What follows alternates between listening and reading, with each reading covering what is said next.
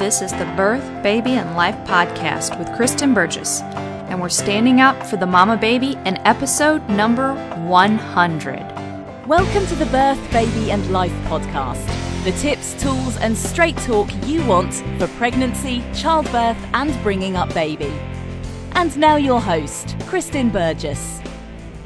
Hi, this is Kristen from naturalbirthandbabycare.com, and I am so excited to be bringing you episode number 100 of the Birth, Baby, and Life podcast. When I started this podcast 3.5 years ago, I probably imagined the day when I would record episode number 100, but today, as I sit here and record this episode, I am actually floored that I have recorded 100 episodes of this podcast. And most of all, I am honored that some of you out there have listened to 100 episodes of this podcast. And I am also honored by the emails that I get every single week from podcast listeners. It is so inspirational to me to hear your stories, to hear how the podcast has touched your life, to hear how the podcast has benefited you or your baby. It has been an incredible journey for me. I never could have imagined what the last 3 years would have brought for me in my life personally, or even with Natural Birth and Baby Care, with Mama Baby birthing classes, with the Smart Mama Happy Baby Club. Just everything that we have had going on is so exciting. And it's especially exciting that I get a chance to bless you with all of it. So I guess what I really want to say with this episode is thank you. Thank you for being a podcast listener. Thank you for those of you who have been here from the start. Thank you for those of you who have just found me, for giving me a chance. And I honestly hope that you will still be here with me for episode number 200. All right, with that, I spent some time thinking about what do you want to do episode number 100 on, Kristen? And I've had so many interviews lined up lately that I thought, well, maybe I could do it as an interview one.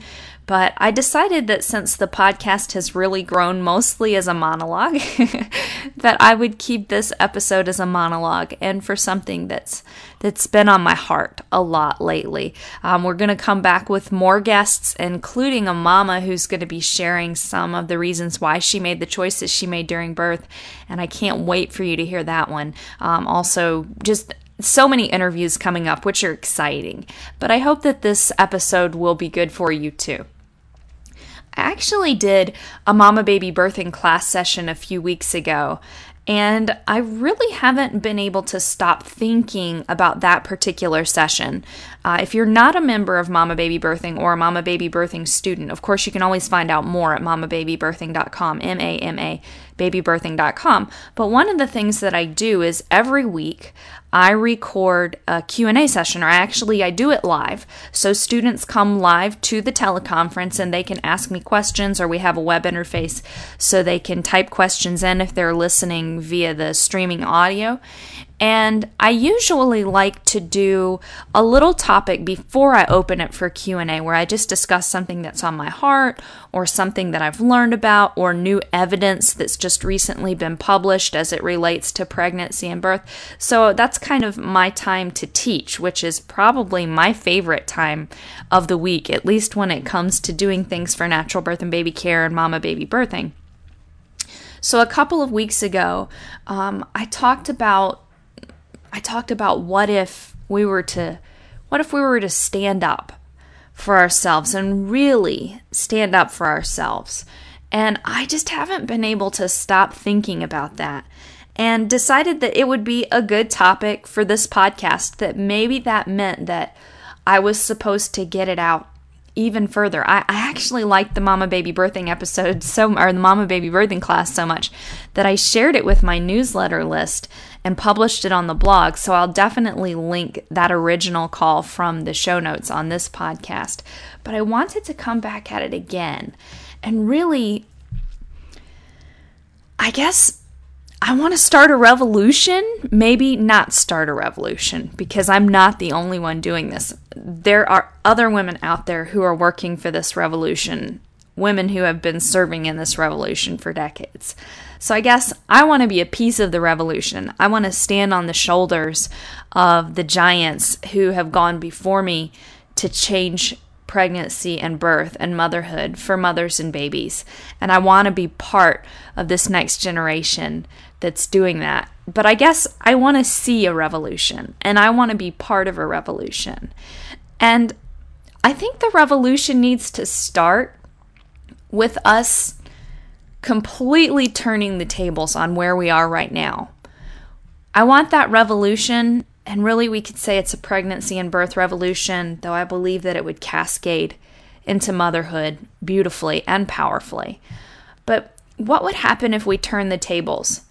What would happen if we start asking different questions? The questions that we often hear today are things like, why would you choose not to go to the hospital for your baby's birth? That's dangerous. Or, why would you choose not to have an epidural? You must just want to be a martyr. Or, why would you go through that pain when you don't have to? Or, why don't you just listen to the doctor and do what he or she says? Or, why wouldn't you want to pick your baby's birthday? That's just a handful of the questions that we hear today. And those questions are usually flung at women who are wanting to make choices that are different than the status quo. What if we turned all those questions on their head? What if we were to ask, why would I go to the hospital when there's antibiotic-resistant germs there? Why would I go to the hospital when just stepping outside of my front door interrupts the flow of labor?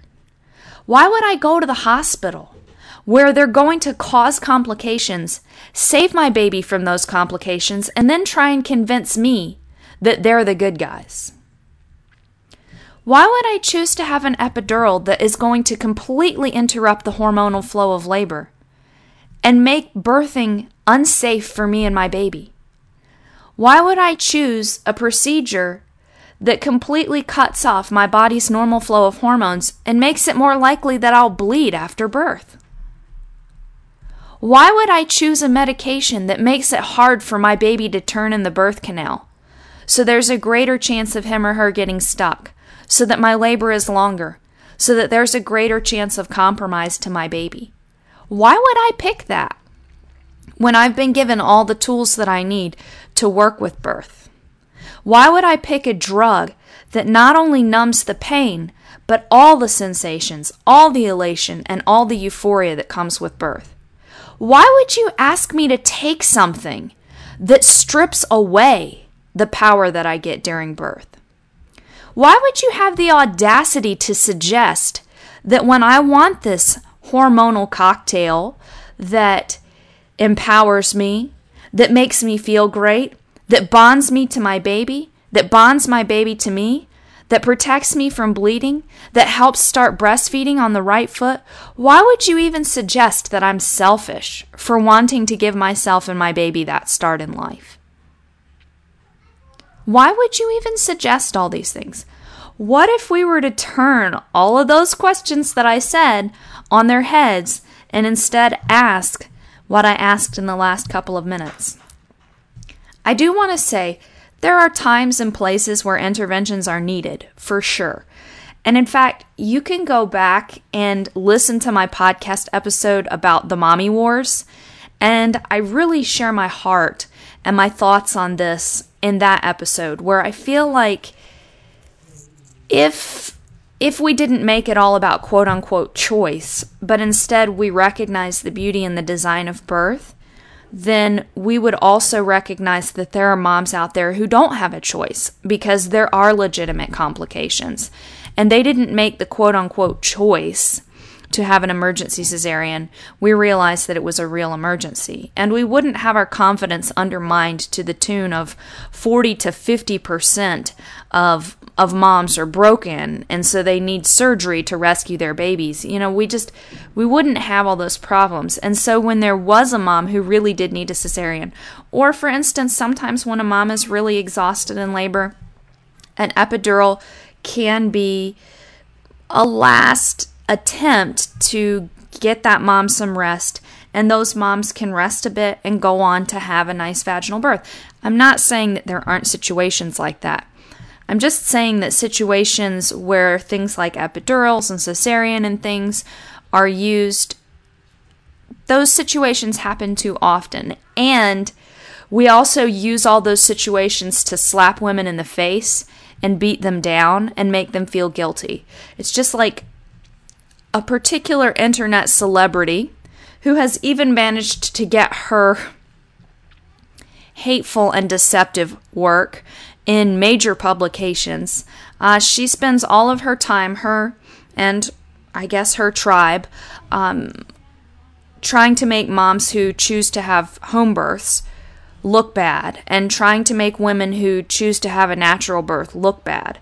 I'm really having a hard time figuring out how she manages to continue to exist, because she's so obviously anti-woman and anti-woman's rights. I mean, basically, her motto is sit down, shut up, and put your legs in the stirrups.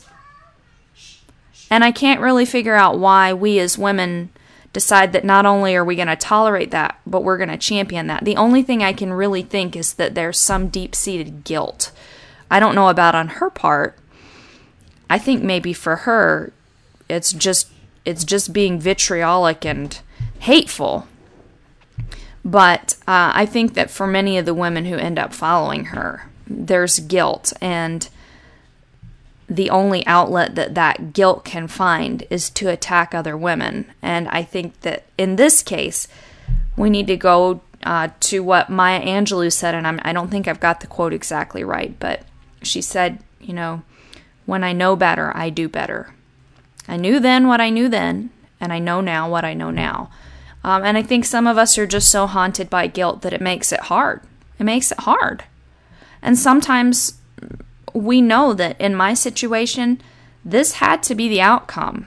And that might hurt and be painful. But I think instead of processing that, a lot of people turn around and attack other women who make a different choice, or attack other women who proactively work. And there are women who are able to do all that work, to make those choices, and who still have, for instance, an emergency cesarean, but they don't harbor like this. I don't know what's going on with She Who Shall Not Be Named and her tribe. But I do think that it's an assault on women. I think it's an assault on babies, and I think it's an assault on good science, to be frank with you. And I don't understand it. But what if instead of, pandering to her and those opinions, we were to look at her and go, are you insane? Are you crazy?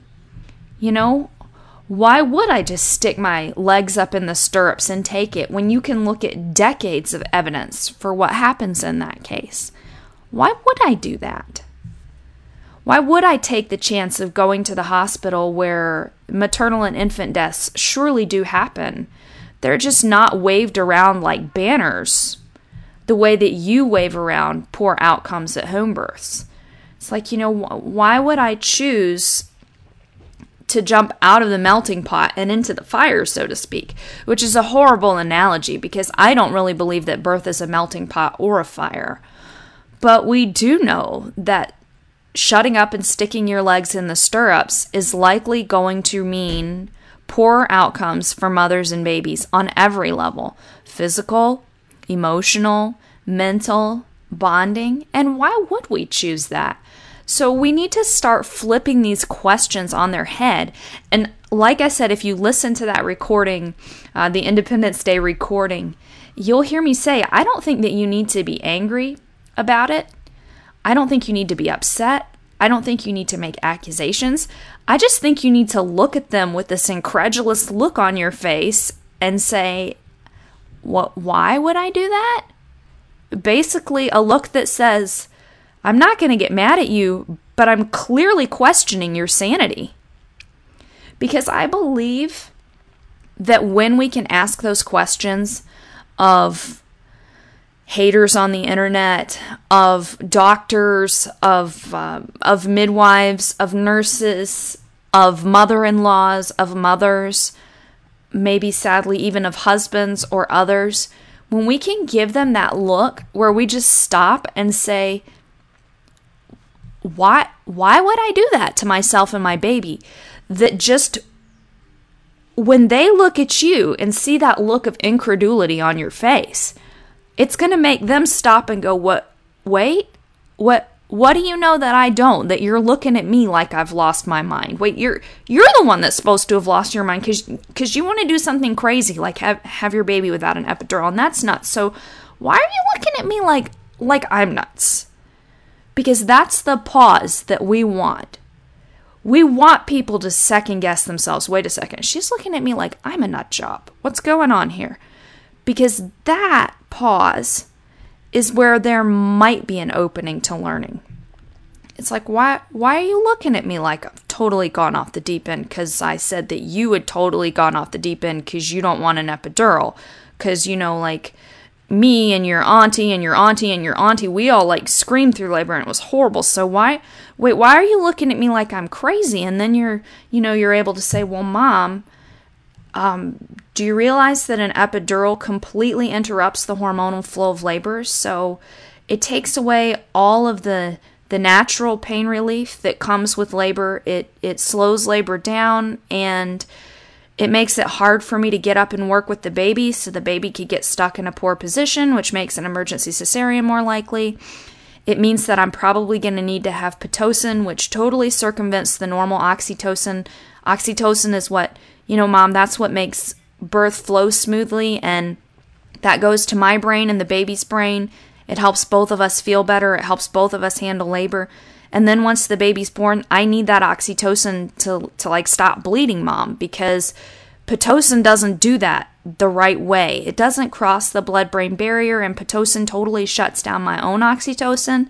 So, even if the doctor manages to swoop in and save me from all the bleeding that he caused, my baby and I totally lose out on that bonding. And, Mom, that's your grandbaby, and I'm your daughter, and I just, I want us to have that optimal time. And Mom, I've asked you to be in the room, and did you know that the oxytocin levels are so high that you'll get a contact high? And I know you're going to love the baby, but man, you're going to love the baby even more when you feel that. It's an incredible process, Mom. And, I can totally do it. You've told me since I was a little girl that I can totally do it.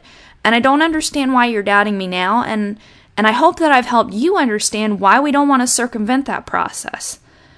And then, just maybe, your mom is like, whoa, I never thought of it that way. And then maybe one mom, one husband, one ridiculous doctor on the internet, one person at a time, we're able to make people go, I never thought of it that way. And we're able to affect change.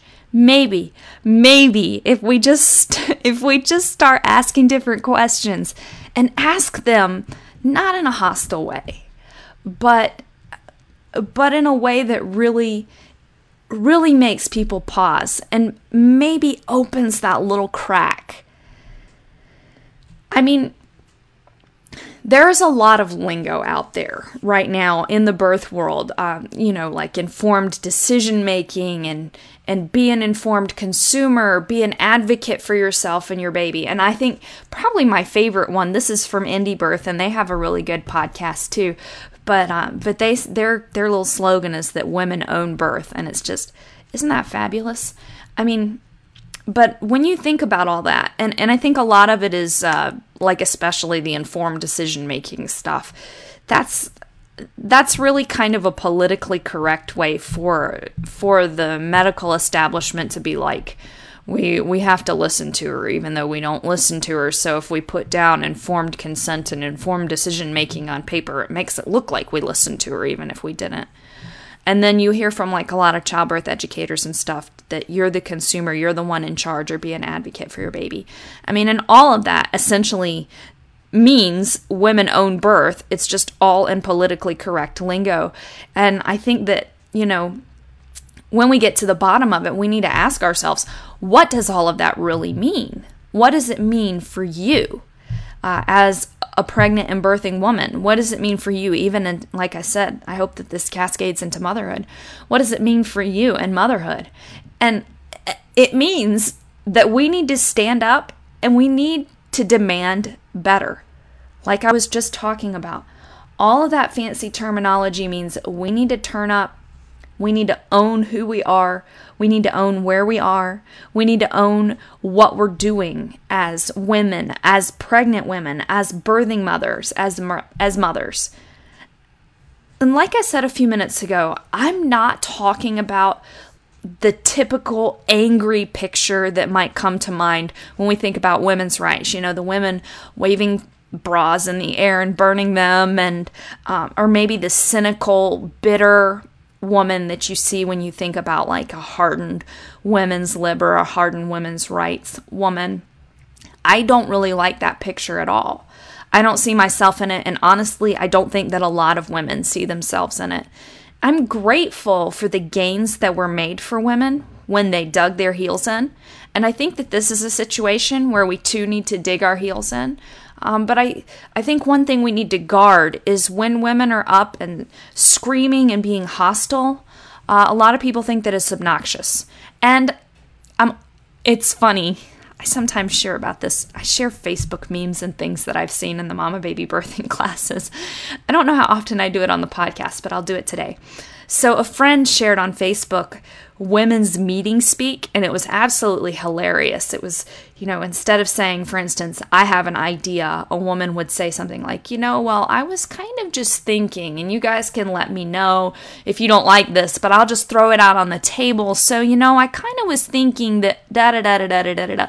It's this almost apologetic, ridiculous stuff, and that's not what I'm talking about. I don't think that we need to be obnoxious, and I don't think that we need to use apologetic woman speak. I don't know if that's the label for it, but I really think that more of the example that I just gave where I was talking to the hypothetical mom, that wasn't apologetic, but it wasn't obnoxious either. It was more of, I think that you are totally mistaken, and this is what the evidence says, and I'm 100% positive that once you hear this, it's going to change your mind. Whether it does or not, of course, is the million-dollar question. But when we talk about things like this, and I do believe that we need to state our minds, I do believe that we need to say, this is the evidence. I do believe that we need to say, you know what? I think that you're crazy for asking me to birth my baby like that, whatever that is. I think we need to say things like that. We need to give that opening because, again, I think that makes people second guess themselves. And this is kind of a grassroots thing. This is a grassroots revolution. This is going to happen one mom, one family at a time. So this is what you need to do. I'm totally calling you out. This is how you need to talk to your mom or your husband. I feel really blessed because I have a husband who's totally supported in all of this. Either that or he's totally brainwashed by listening to 100 episodes of my podcast. But, he's totally supportive of me and my mission and what I do for moms and babies and for moms and babies being able to have a healthy birth. But I know from listening to podcast listeners and mama baby birthing students and others that there are not always husbands that are supportive. And in fact, husbands will sometimes use the safety card. Well, I want you to be at the hospital so you and the baby are safe, or I don't want to see you hurting. And I think that's the point where you need to say, honey, I love you, but that's completely wrong. And you could go back to the hypothetical discussion I just had with the hypothetical mom and take off from there. Basically like, babe, it is way more dangerous for me to go to the hospital and have them totally circumvent both the mechanical and hormonal processes of birth, drag the baby out, and then shoot me up through full of medications to try and fix what they broke. That's way more dangerous than me just working with this baby, pushing this baby out, and having all these hormones on board to help take care of everything. I mean, think about it, babe. We've been around for thousands of years. Moms have been birthing babies for thousands of years. And birth was designed to work. The goal of birth is a healthy mom and a healthy baby. And that's the goal of the design of birth. So why would it all of a sudden be broken? Why are you worried that I'm broken? And Some of that is definitely inflammatory, especially if you say it to a husband, like something like, why would you think that I'm broken? But I believe that clearly and matter-of-factly stating the reality of things, that yes, medical intervention does circumvent the safety of birthing. We're grateful for it when we need it, but we are not grateful for the fact that it has totally ruined, sabotaged, and subverted birth, health, and even taken life from mothers and babies. It is life-saving when it is used when it is needed. It is dangerous when it is used routinely. And we need to be blunt about that. We need to be clear about that. We need our husbands to understand. And maybe just saying to him, babe, why do you doubt my ability to do this? Will make him step back and go, whoa, that's not what I'm saying at all, babe. And then you can say, you know what, darling? That is what you're saying. That is what you're saying. And again, it doesn't have to be angry. It's just this whole thing, no matter who you're talking to, no matter what situation you're in, it's more of quiet, but not in that, what's the word that I'm looking for, subordinate kind of way, but more, quietly in your power. It's like when some of the pictures that I love to think about birthing women as, one is like a mama tiger. And when you think about those beautiful eyes, when you might first see them in the shadows of the jungle, you don't hear anything. You just see their pure confidence and the raw power. And then maybe you hear that low rumbling of the growl coming from deep inside of her. And then there's that powerful roar. That's a beautiful picture, I think, of a mother birthing her baby. Or when we think about a storm, just one of those beautiful thunderstorms that, it just slips across the summer sky. And at first, there's just that low rumble. And when you hear that rumble, there is power. That's what I'm talking about. That space, that low roar, that low rumble, where everyone around you stops and says, there is power there. That's the place that we want to be. So again, that quietness is not because we're being submissive. That quiet is there because we know our power, because we're ready to step into that power, and because we're ready to say, why would you try and take that away from me? So I want you to stand. I want you to take that power back. Or if you've never stood up and taken that power, I want you to take it for the first time. I want you to go in there and refuse that medical model, that technological model, that subordinate model. Refuse to be treated like a baby yourself. That's the way that a lot of pregnant women are treated. The minute that you get those 2 lines on that stick, the minute you're holding that stick with like drops of pee dripping off of it, all of a sudden, you must be a baby yourself. And that's the way you're treated. Go in there and refuse that. Go in there and refuse outdated treatment. Refuse it. Make the choice to step outside of that model. Maybe it takes bravery for you. Maybe it takes a leap of faith. Maybe it means that at the end, you realize, and again, I guess I need to put like a tiny rabbit trail, a tiny caveat in here, because I've mentioned already that surely there are some emergency situations where help is needed. And I also believe that most of us mothers, when we are allowed, or not, I don't want to say allowed, that's horrible. When we step into our power, when we take it back, when we say, this is mine, this is my birthright, this is my baby's birthright, if we need help, we know. Now, there might be moments of fleeting self-doubt during the course of a normal birthing. I've had that in my own birthing. I've been privileged to assist with birthings where I've seen a mom say, I don't know if I can do this. I don't know if I can do this.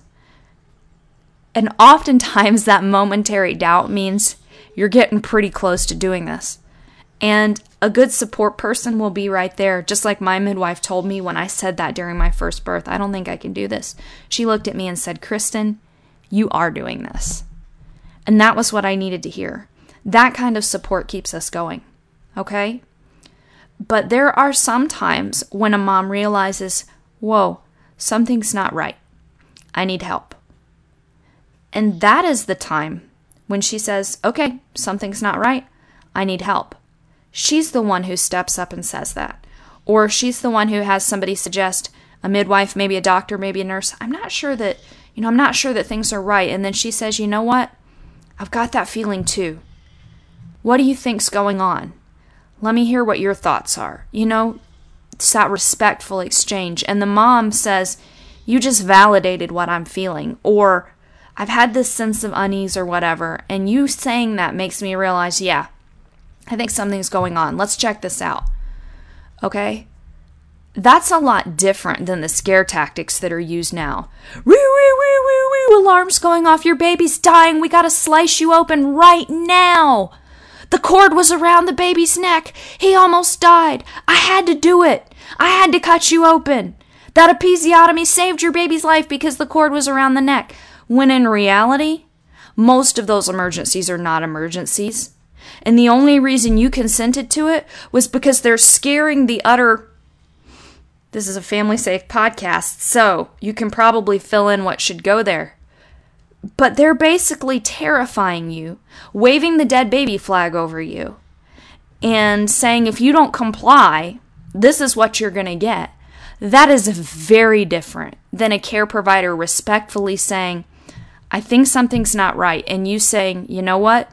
I think you're right. Or you saying, you know what? I've been working with the baby. Everything's felt good to this point, and now it does not feel right. I hope that you, my listener, gentle mother, can see what I'm saying. That when we make the choice to step outside of that fear-based, power-hungry, subordinate mother-baby are enemies against each other model, and instead step into that quiet, resolute confidence, stepping into that partnership with your baby, where the mama baby as I like to call it, that's why I named my classes Mama Baby Birthing, but where you are one, and that's a good thing for right now. When you step out of that one model and into the other, it doesn't mean that you're rejecting technology that may be life-saving. But it does mean that you are opening yourself to being the one that says, I'm doing this. I'm respecting the birth process. Perhaps, too, I realize I need help with it. I would say that for the majority of you, not. And that doesn't mean you don't want a care provider. It doesn't mean you have an unassisted birth. It doesn't even mean you have a home birth. I've had lots of students who have had some phenomenal hospital births. Lots of students who have had phenomenal births with midwives. Lots of students and listeners who have had phenomenal unassisted births. I'm really completely supportive of you wherever you choose to birth your baby. And I want you to prepare for birth. I don't want you just to make a choice and blithely assume that everything's going to go all hunky-dory. That's one of the reasons why I teach classes, is because I believe that, on an intellectual and knowledge level, they're important. I also think that on a practical skills level, they're vital. But they also give you a chance to work out mentally, emotionally, perhaps spiritually, other things that are going on, because you are not only a physical being, you are not only a mental intellectual being, but you're also a spiritual being, an emotional being. And so we need to address all those facets because you're bringing into the world a new life who has all those things. So I'm not saying, just like skip your way through life being blissfully ignorant about everything.